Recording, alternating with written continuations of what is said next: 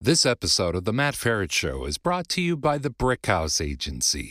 Brickhouse is a boutique independent health insurance agency that focuses on finding the right Medicare coverage for folks across the country. Matt's wife, Nikki, is the heart behind Brickhouse.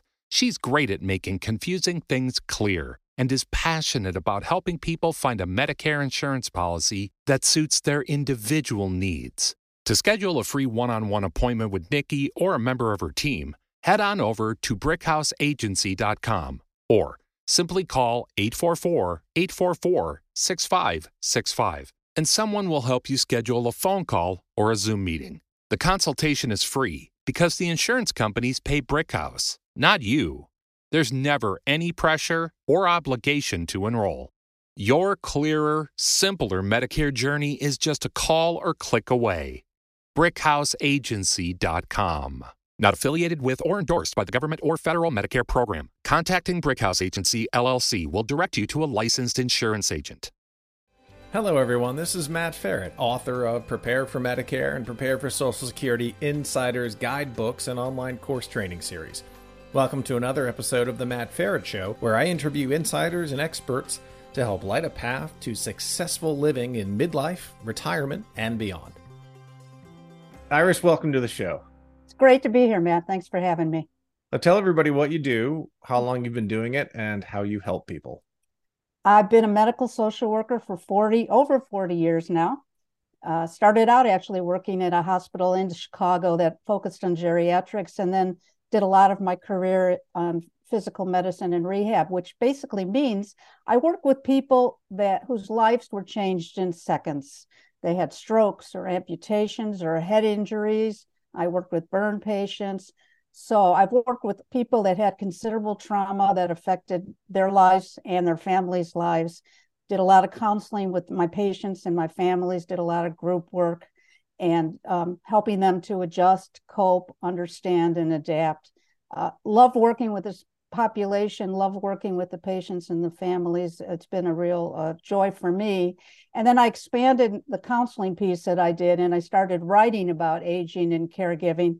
So all my books, I've written 3 books. They're all patient advocacy books, because I think when you're very ill or your life changes at that kind of magnitude, you don't know the questions to ask, you don't know what to do, and you're vulnerable. So what I try to do is give people the information, education, resources, and tools that they need to try to cope and to try to go step by step and move forward as best they can. And I've written many, many articles on aging, caregiving topics, and medical topics, mental health topics. I currently work for a company called choosingtherapy.com, where we write articles. All the people that write for them are clinicians like me. And in addition, on a personal level, I was a caregiver for my mom and dad. And I also helped 2 friends who had their chosen families help them to die with dignity. And so we helped them took care of them. And it was an amazing experience for me to be a part of that as well. That's wow, 40 years and then writing and helping others. That's an amazing contribution. Tell me, boy, in 40 years, you've probably seen it all. Pretty much. I covered the ER too, so I did see it all. You did. Yeah, you did see it all, especially in a major metropolitan area. I'm sure you saw it all. Tell me about, you've gotten to a point in your life where you're not only helping others from, a hands-on standpoint, but you're also trying to disseminate this information and your experience and your observations to the rest of the world via books and articles. But tell me, what was your journey from, let's go year 1 all the way to year 40 plus in terms of your actual caregiving and what you saw? And I know it's hard to summarize it, 40 years in a succinct way, but how did you make the transition? What did you see? What were the stories that you had that made you realize there's not enough help, or I can help others? I'll tell you the story that started me on that path. I was on the rehab unit, and I was walking down the hall, and there was a family outside the door of one of my patients, the wife and the kids. They were sobbing. And I looked inside the room, and the only thing that was happening, and the patient was perfectly calm, the resident had come in to do an EKG, just a regular update EKG. I asked the family why they were upset, and they thought that he was dying. because the resident hadn't taken the 30 seconds it would have taken to explain to them what he was doing and why. And I began to realize just how important it is for people to understand what's happening and to navigate medical and healthcare crises. And so at that moment, I decided to write a book. And I wrote a book called Patient Power: How to Have a Say During Your Hospital Stay, to empower people that were in the hospital and their families, giving them information about what questions to ask, who does what in the hospital, and anything that I thought my patients should know and could help them and their family members get through an incredibly difficult time. So that was the birth of all of it, really. I loved my work, and I love working with these folks because they're so eager to get help and to get information, and their families are too. And so I just love this work because you really do feel like you're making a difference in people's lives. Where does the responsibility, or even does it, lie with the actual hospital or care providers themselves? And we've heard, maybe, the world has heard, bedside manner. I think that's even a class in med school, is it not? It is now. It is a class in med school. And I have to tell you, when I was on that unit, we were a teaching hospital where I worked, and the residents had no training in that. I had a patient that died when the resident was in the room, and the family was on the way over, and the resident I caught him leaving the floor because he didn't know what to say to the family or how to deal with it. I literally threw myself between him and the elevator, and I said, "You were the last person to see their mother. They need to know what she said, and you have to be able to talk with them." I told him I would hold his hand and be there with him, but that was a part of his job. And as you pointed out, we've come so much farther than that. Ethics and bedside manner are required in medical school today, and I couldn't be happier about that. When you mentioned in the beginning around a topic of when someone's life has changed in an instant, you say stroke or heart attack or a car accident or whatever that may be. How does that differ, or does it, from let's start with the family, right? The potential caregiver, or how does that change? Is it more shocking if it's instant than if it's a progressive disease that moves over time, or is it still the same, just in a different timeline? That's a really great question, Matt. I would say this, in my experience and in my observation, when it happens in an instant, obviously you're not prepared, and the shock and the grief is different. The main reaction is, "Oh my God, this has happened. What's going to happen to my loved one?" And then how do we cope? What are the next days going to be like? But when you have a progressive illness, what happens for caregivers and family members is you lose them twice, because you knew the person they were. And when they have a progressive illness, you see that person changing. So you lose them in that sense. And then, of course, when they die, you lose them a second time. So I think they are different. I'm really glad you pointed that out. So in your books and in your experience, let's take the first one, the instant one. If someone has either not gone through this or listened to this and sometime in their life, what would you have the takeaway from a caregiving standpoint or from a family member standpoint? What are some suggestions for someone who is faced with a call and a change in their life? How should we think about this with all the other emotions and everything coming at you at once? I would say three things.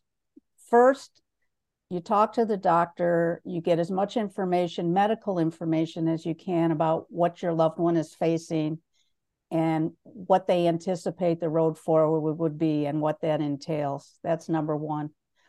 And a part of that is educating yourself about whatever the medical problem is. I think that's really important. People don't do that and also they're in shock. And the third thing I would say is find out, if someone's in the hospital, what person is there, like me, a social worker, or a psychologist, or a nurse. Who can you talk to about what you can do to help? What do you need to know? And find someone like that you can talk to. And I would add a fourth. When you're going through something like that, it's so overwhelming. It can be immobilizing, terrifying. The thing to do is identify people in your life that can help. It can be a friend, it could be a family member, it can be your priest or your rabbi, whoever, someone that you can go to talk to candidly about what you're experiencing and what kinds of help that you need. Those four pieces are really, really important. The other thing I would say is if your loved one is experiencing a pretty debilitating medical problem that where it's more long-term care than short-term care, I would say that you need to identify people in the family or people in your life that are going to be members of the caregiving team, because you can't do it alone, and start right off the bat working with them. 65% of caregivers are women, and women are terrible at taking care of themselves. They're much better at taking care of other people. And women are really not very comfortable saying no when someone they care about asks them to do something. So it's really important from the get-go to know that whatever the situation, you're going to need a break or you're going to need help, and to start putting those pieces together. So if you're thank you for that. And so if you're in a situation where there's a disease diagnosis and maybe it requires hospitalization, maybe it doesn't, I don't know, like a dementia or Parkinson's or MS or something along those lines. And you said, kind of two stages, right? The initial or the gradual loss of who they were right in front of your eyes. And then if there's death involved, there's another piece after that. How does an immediate differ from a caregiver standpoint than a more, I guess, gradual is a way to say it? I would say the immediate is you're concerned about specifics. What kind of help do I need? How do I do this? What additional care is going to be needed? Do we need to bring other people in? Where you're identifying specific, immediate kinds of issues and things that need to be addressed. Progressive, and this for people that are older, this really happens quite a bit. I took care of my dad, and older people tend to get, sometimes, a lot of the time, they get a diagnosis and then things start to cascade.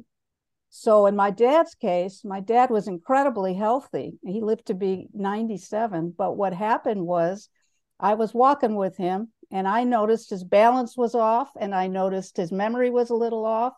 I took him to the doctor. He said he was fine and took him to the doctor. The doctor was asking him about how he was feeling. My dad said, "I feel great." Doctor said, "Let's check your heart." He took his shirt off, and my dad was wearing a watch on his wrist and a watch on his elbow.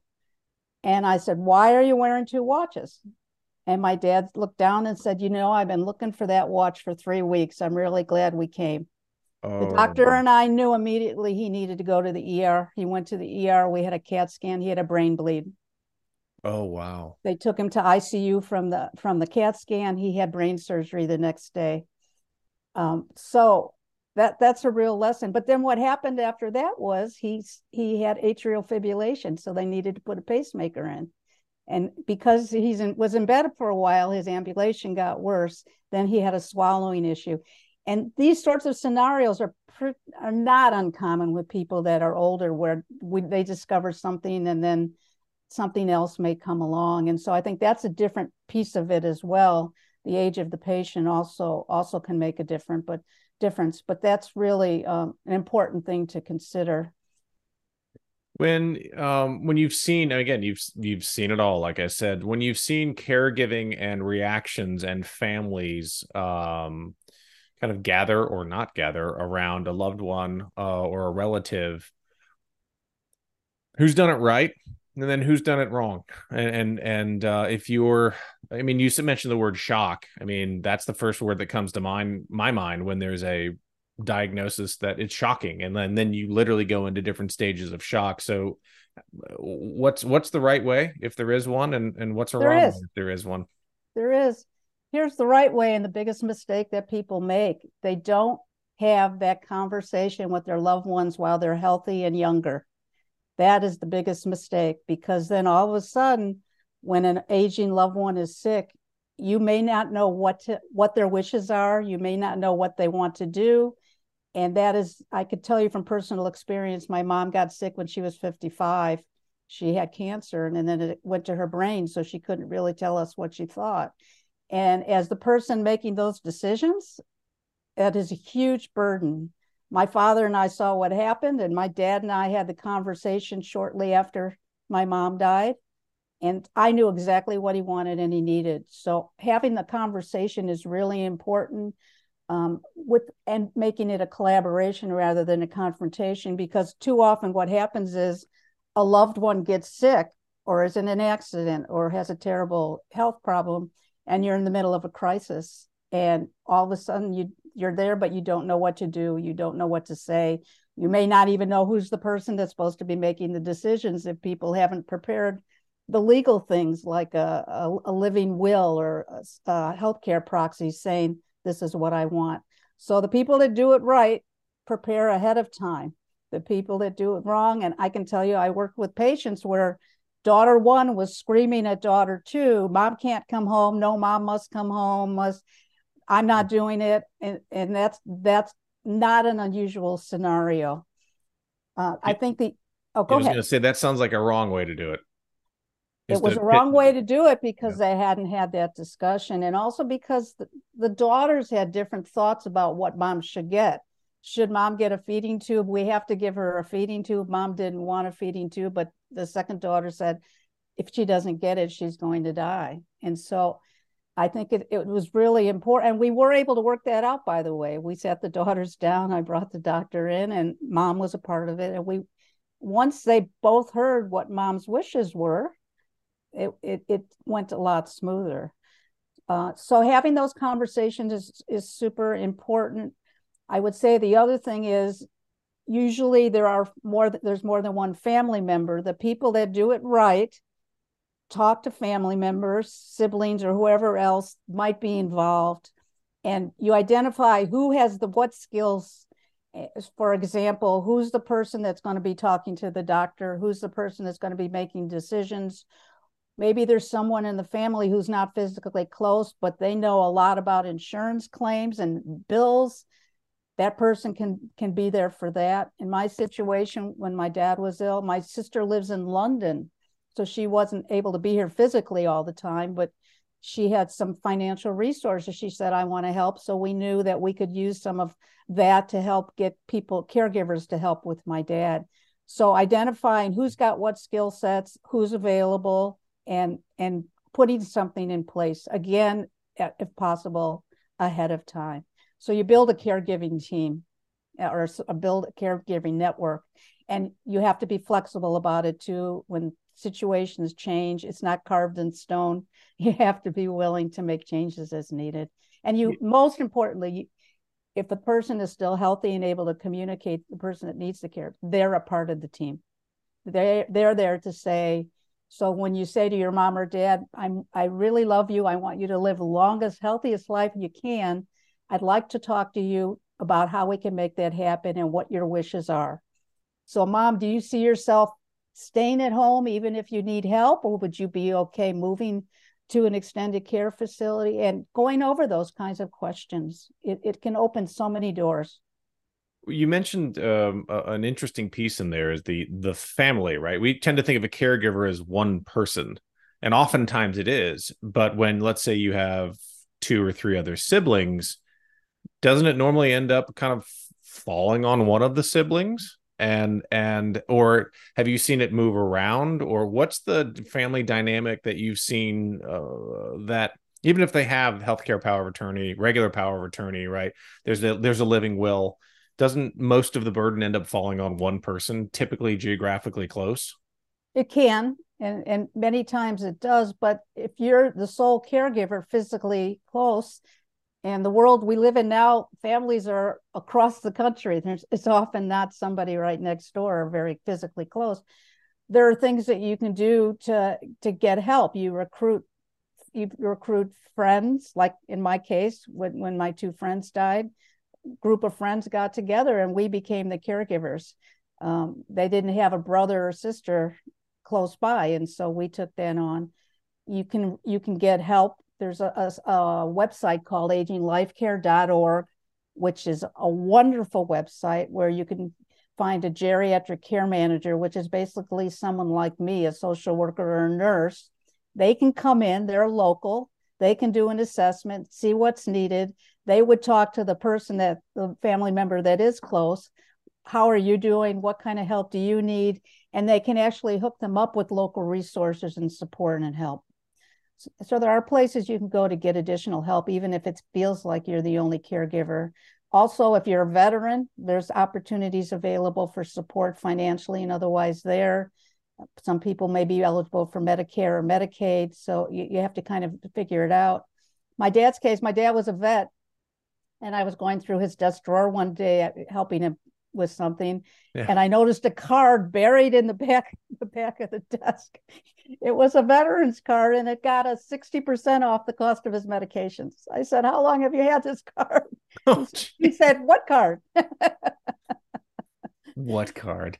So it's really important to kind of figure out exactly get everything you need, everything you can possibly need to help. And it involves doing some digging, as I dug through his drawer, but it's important. And there are social workers at hospitals and people at hospitals, or people like the geriatric care managers that can help. How much of, I've not gone through this. I know people that have. I've interviewed people that are currently doing it.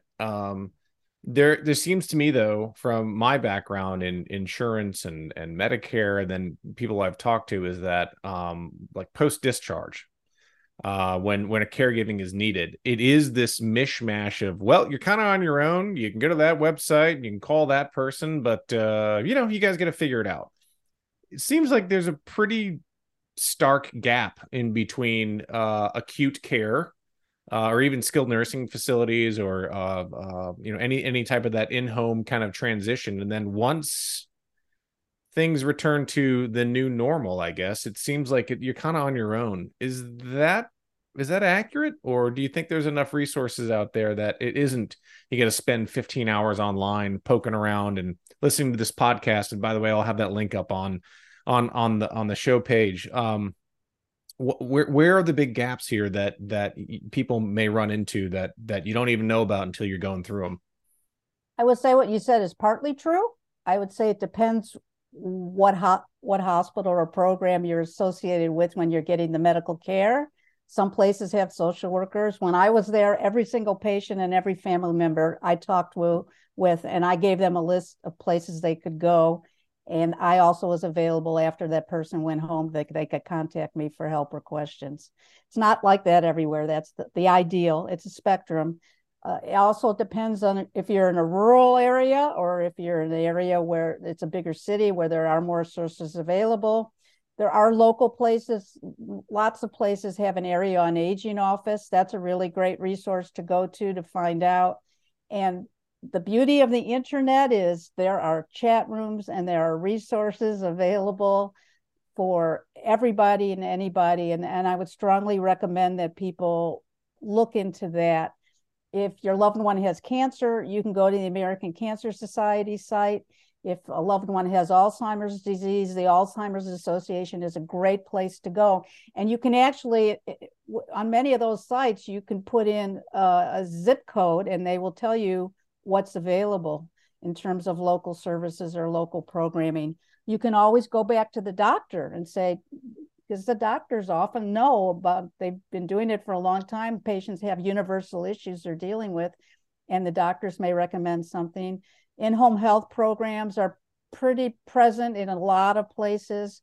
So you can, I would say to people too, if you're nervous or anxious, you can even say to the doctor, could we put some in-home health in place just to kind of smooth with the transition? That might mean a nurse coming to visit. That might mean an aide coming who can help with bathing or dressing. That might mean a physical therapist to come to your home and take a look at those stairs to see if someone can climb them or not, or an occupational therapist to come in and teach you some ways to dress. So there are some things available. I encourage people to ask questions and ask for help while they're still in that place where they're transitioning, and not to be afraid to ask questions after the transition. What about the financial gaps? When you're in the hospital, if you have insurance, especially if you're on Medicare, right? They've got a certain amount of time or a certain amount of treatment. maybe some in-home care, but when you're in a long-term caregiving situation, not only are these bills and pieces of paper you've got to match together coming in, but then, regular health insurance, if you will, doesn't cover someone who needs caregiving for 2 or 3 or 5 or even 10 years. And, you mentioned your sister in London, and she said, I have some financial resources to assist with these things. What are the unanticipated besides long-term care, right? Long-term care is, an insurance product that not many people buy because it's extremely expensive. Yeah. What are the unexpected financial gaps in a caregiver situation that people have to anticipate as well? Yeah, that's a great question. The normal right now, the average time for caregiving is around 4 years for people, just so you know that. And I think that's the biggest gap and the biggest problem is what you're describing, that financial piece, because the spectrum is so wide. If people that do have the financial resources, more options are certainly available. I think what people need to do is really, again, before someone is sick, understand what their insurance covers and what it doesn't cover. Medicare can help a lot, but it does not cover that long-term situation you're talking about. Medicaid, there are Medicaid approved programs in Medicaid places, but you have to be financially eligible for that Medicaid. And many people fall in that middle gigantic hole where they're not eligible for Medicare and they're not eligible for Medicaid. So there are some local programs that people can come in and help that don't cost as much money, but this is a situation where you really have to explore what programs are in your immediate area and try to figure out how to fill in the gaps. A lot of places, for example, have adult day programs that don't cost anything, and they even provide transportation. And it's a wonderful way to get a loved one out and socializing with people and getting them to stimulate their brain and to just feel good about being out. So it is a question of looking into what's available in your area. Again, the geriatric care manager I described can help with that. Doctor may be able to help with that. But the other thing I would encourage people to do is go into chat rooms. You can go in a chat room, and a local chat room. For me, I could go in a chat room in Chicago, and let's say the person I was taking care of has Alzheimer's disease. I can go in there and say, I don't know where to begin. What experience do you all have with that? You will get so much information, so much support, and ideas and tips and resources from other people that have been through it. The other piece of that that's really wonderful is when you're dealing with this situation, you feel so alone and you're having these extreme feelings and emotions, and you say to yourself, is this normal? What am I not handling this properly? And talking to other people that have been through it can be a huge help in terms of understanding what you're feeling is okay. And when those moments when you do feel overwhelmed, it's really great to have other people that have been through it to go to. Yeah, let's pivot to that. Let's talk about the actual caretakers themselves, right? We've spent, and you mentioned it, but let's pivot to that right now and about if you find yourself in a situation where you're taking care of a loved one. You said 4 years is the average, right? Which Yeah, sometimes it's 10, sometimes it's 1, but that's right. 10 is a lot different than 1 potentially. That doesn't mean that everything's 4, or 5 or 3. I have to think the number of impacts to the caregivers themselves, financially, emotionally, their relationships with their spouses or their other family members. This is really a big change in life for the primary caregiver of a loved one. How I have to assume that because I, thank God, haven't had to do that yet. So tell me about when you're put in a position of being a caregiver. Huge change. Yeah. And really tough to prepare for, because obviously you don't know what you're going to be dealing with. And so how do you prepare for something when you're not certain about it? And many people say, oh, I can do this, thinking it's going to last a month or 2 months, and then those unknowns happen. The biggest number one problem, I think, for caregivers is burnout. They're doing all the things you mentioned. They may be a wife, they may be a mother, they may have a job, they have friends, and all of that. They're juggling all of that at one time.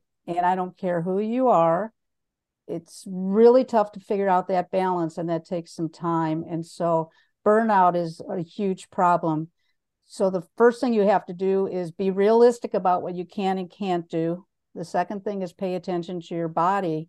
Caregivers physically, what'll happen is the emotional stuff and the physical stuff sort of seeps in, and we don't really focus on it because we're so busy being caregivers. So I would say you pay attention to your body if you start having headaches, if your gut starts acting up, if you have muscle tension. I can remember laying in my bed, looking at the ceiling, not being able to sleep in my dad's case, because the emergency calls come in around midnight or 1 a.m. So I wasn't sleeping because I was waiting for that call.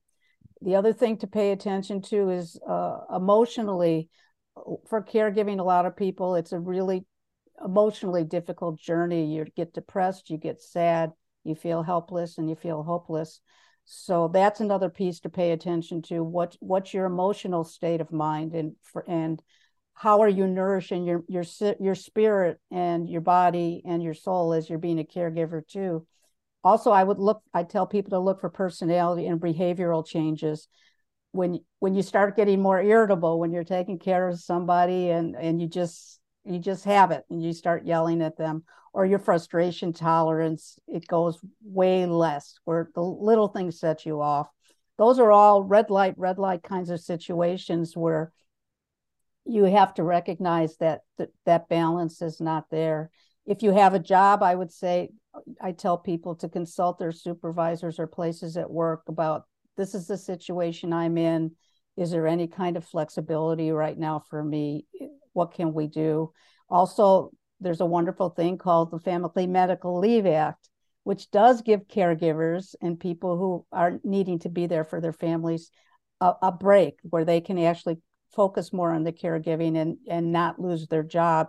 They may be allowed to come back. They may not have the identical job that they had, but they can't be fired for spending that time being a caregiver. The other thing I would say is you have to incorporate respite care in the whole caregiver mode. When you're balancing and doing all of those things, you need to give yourself a break, and you need to incorporate that in your caregiver role. And that could be something as simple as taking a walk or taking a bath and just reading a book, but putting things in place that give you that time off. Maybe asking somebody, a friend, a neighbor, a relative, just to come in and stay with the person you're taking care of, and you go out and have a lovely dinner and with someone that you know can give you some comfort and some support. It's really important to be aware of all that, because you're right, it's so hard to juggle all of that, and especially when there are a lot of unknowns and you don't know what to expect.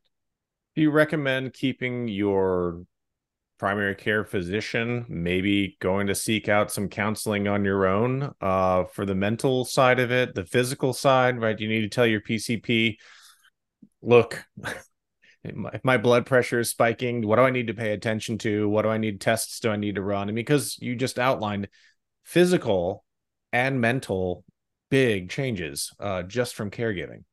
Absolutely. You need to, if you find that the red light items that I highlighted continue or get worse, and you feel more overwhelmed and more immobilized and more frustrated, where you don't know how you're going to face the next day, how are you going to get out of bed, counseling is a really important option. And I would say you see a therapist or counselor, if you can, that has expertise. For example, if your loved one is dying, someone that has experience with death and dying, or grief and loss, because they will give you the skills and the coping mechanisms that you need to help understand what's going on inside of your head, your body, and your heart, your soul.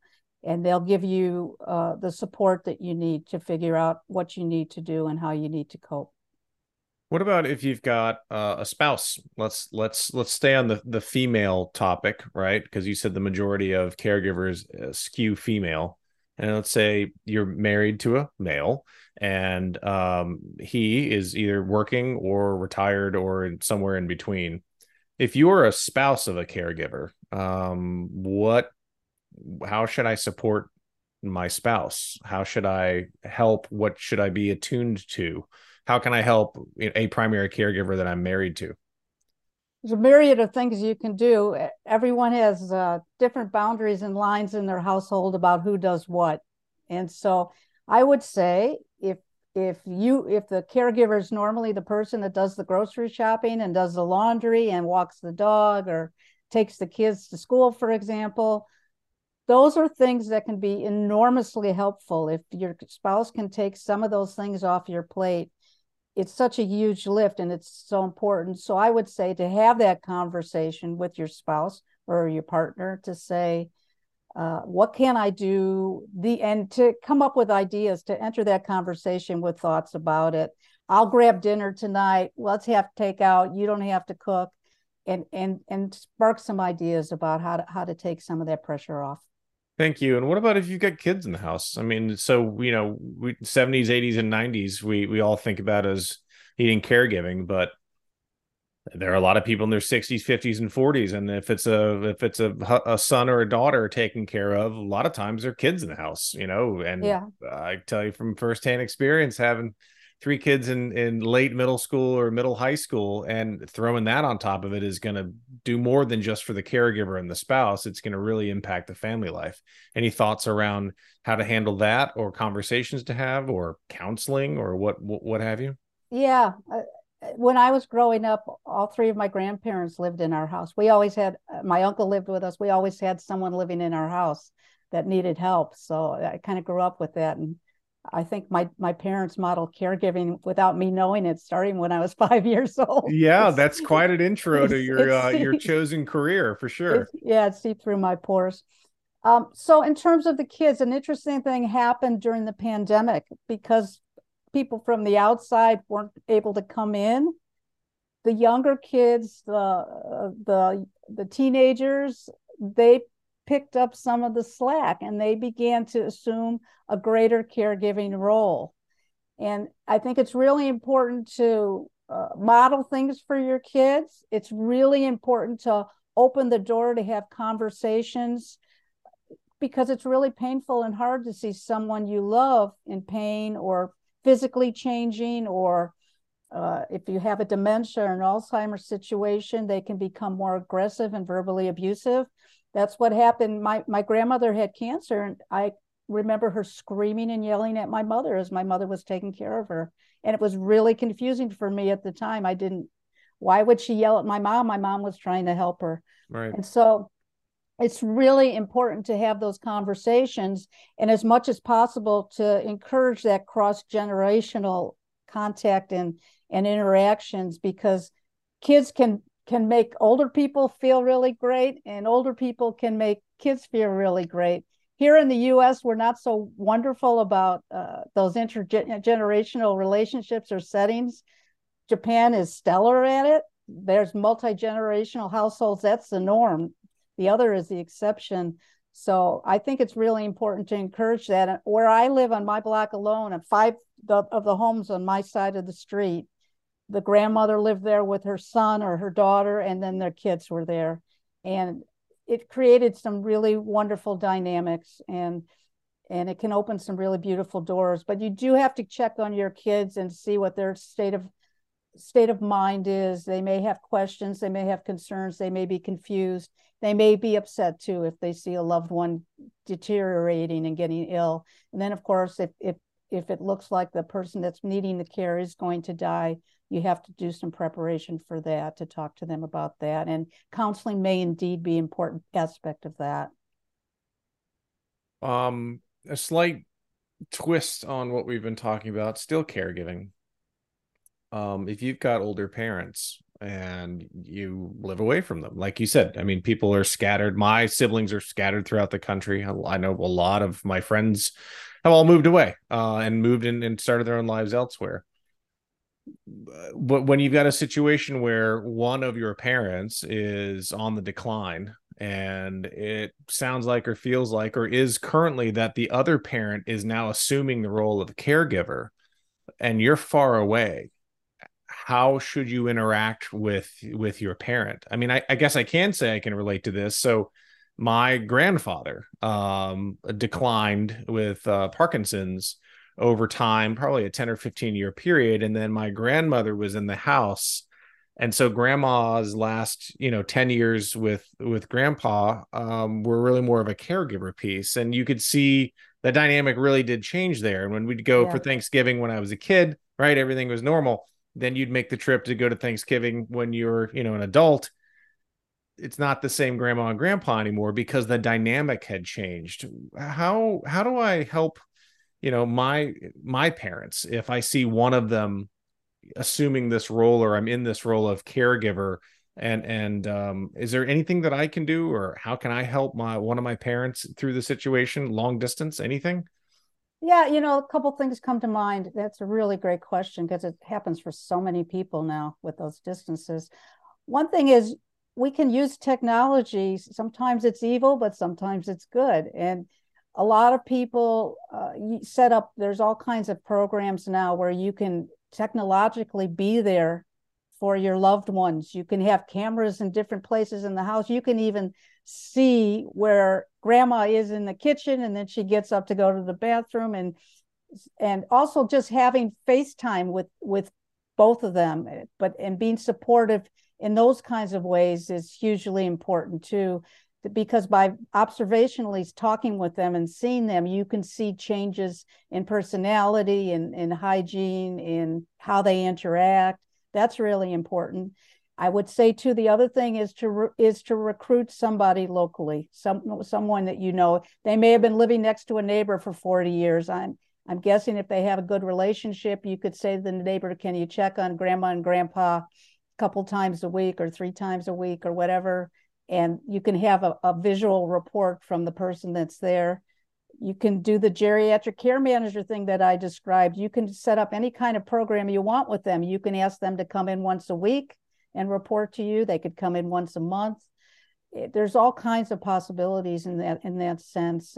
And also I would certainly plan periodically to come in and have a physical visit, because the thing about particularly people that have dementia or some kinds of disability, they aren't always accurate reporters of their own condition. And it's not because they're lying sometimes, it's because they genuinely don't see it. Yeah. And so you need someone with a clear head and a clear eye that can give you accurate information about what's going on. You don't want to wait till it's too late to get somebody in there and get the help you need. In my in-law situation, my father-in-law, they've been married 65 years, and my father-in-law was starting to decline in health, and they were living in a really large house. And my mother-in-law decided it was smart for them to move right a couple blocks away. There was a wonderful assisted living program. They had their own apartment, but there was a nurse there 24 hours.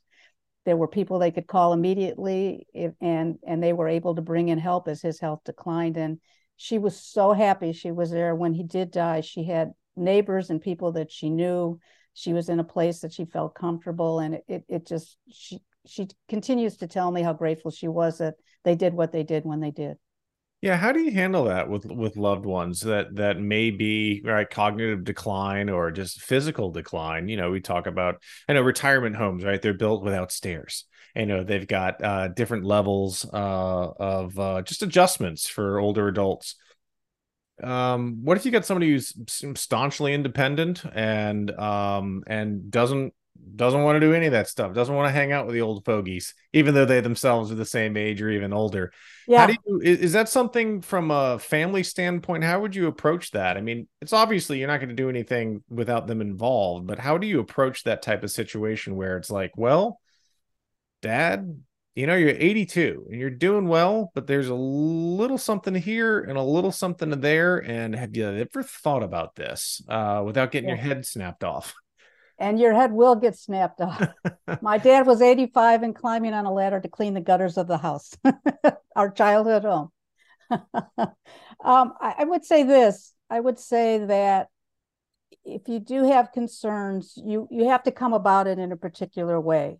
You can't come about it aggressively and angrily and say, this is insane. You need help. We're going to do something right now. You make it a collaboration. So you say, And again, it's a process. You open that door. That, remember when we were talking earlier and I mentioned the caregiver conversation. Yeah. You start that early, the door is opened a bit. So you can reference that. You can say, you know, Dad, when I was talking with you about getting help and working with you and making your life as safe and live as long as possible, you told me that you wanted this to happen. So they feel that they're a part of it, that you're not imposing your judgment, your beliefs on them.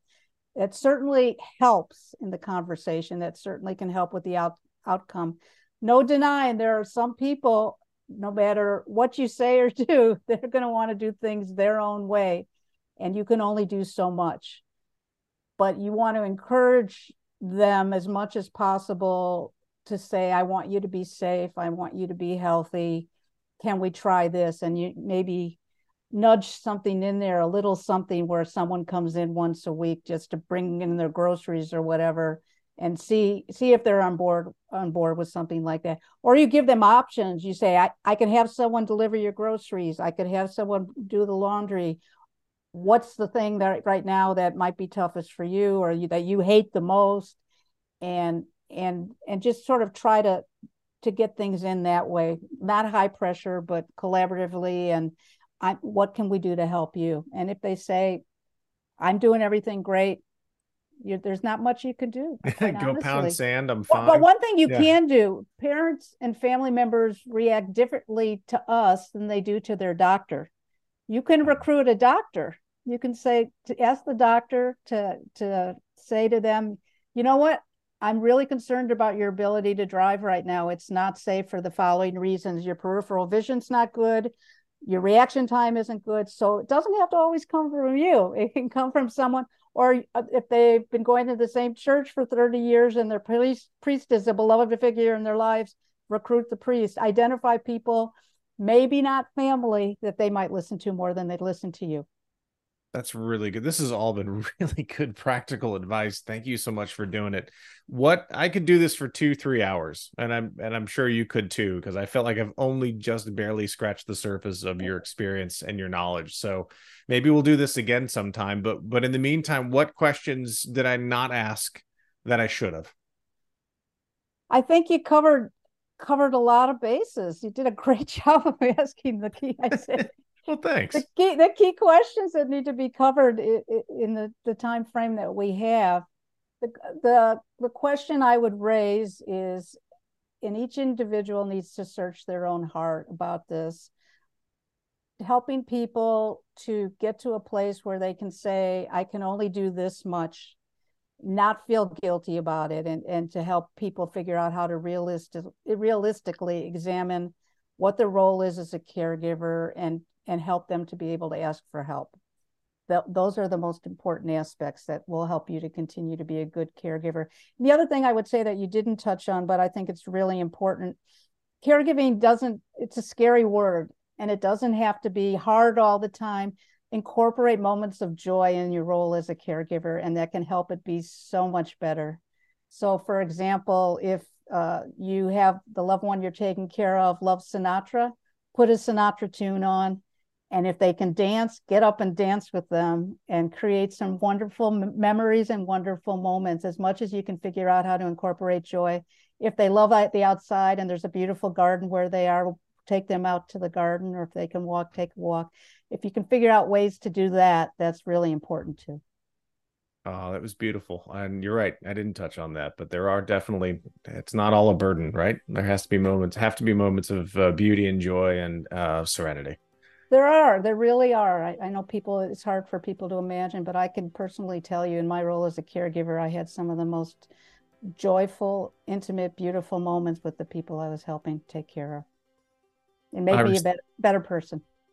Iris, thanks so much. Such a pleasure, Matt. Thanks.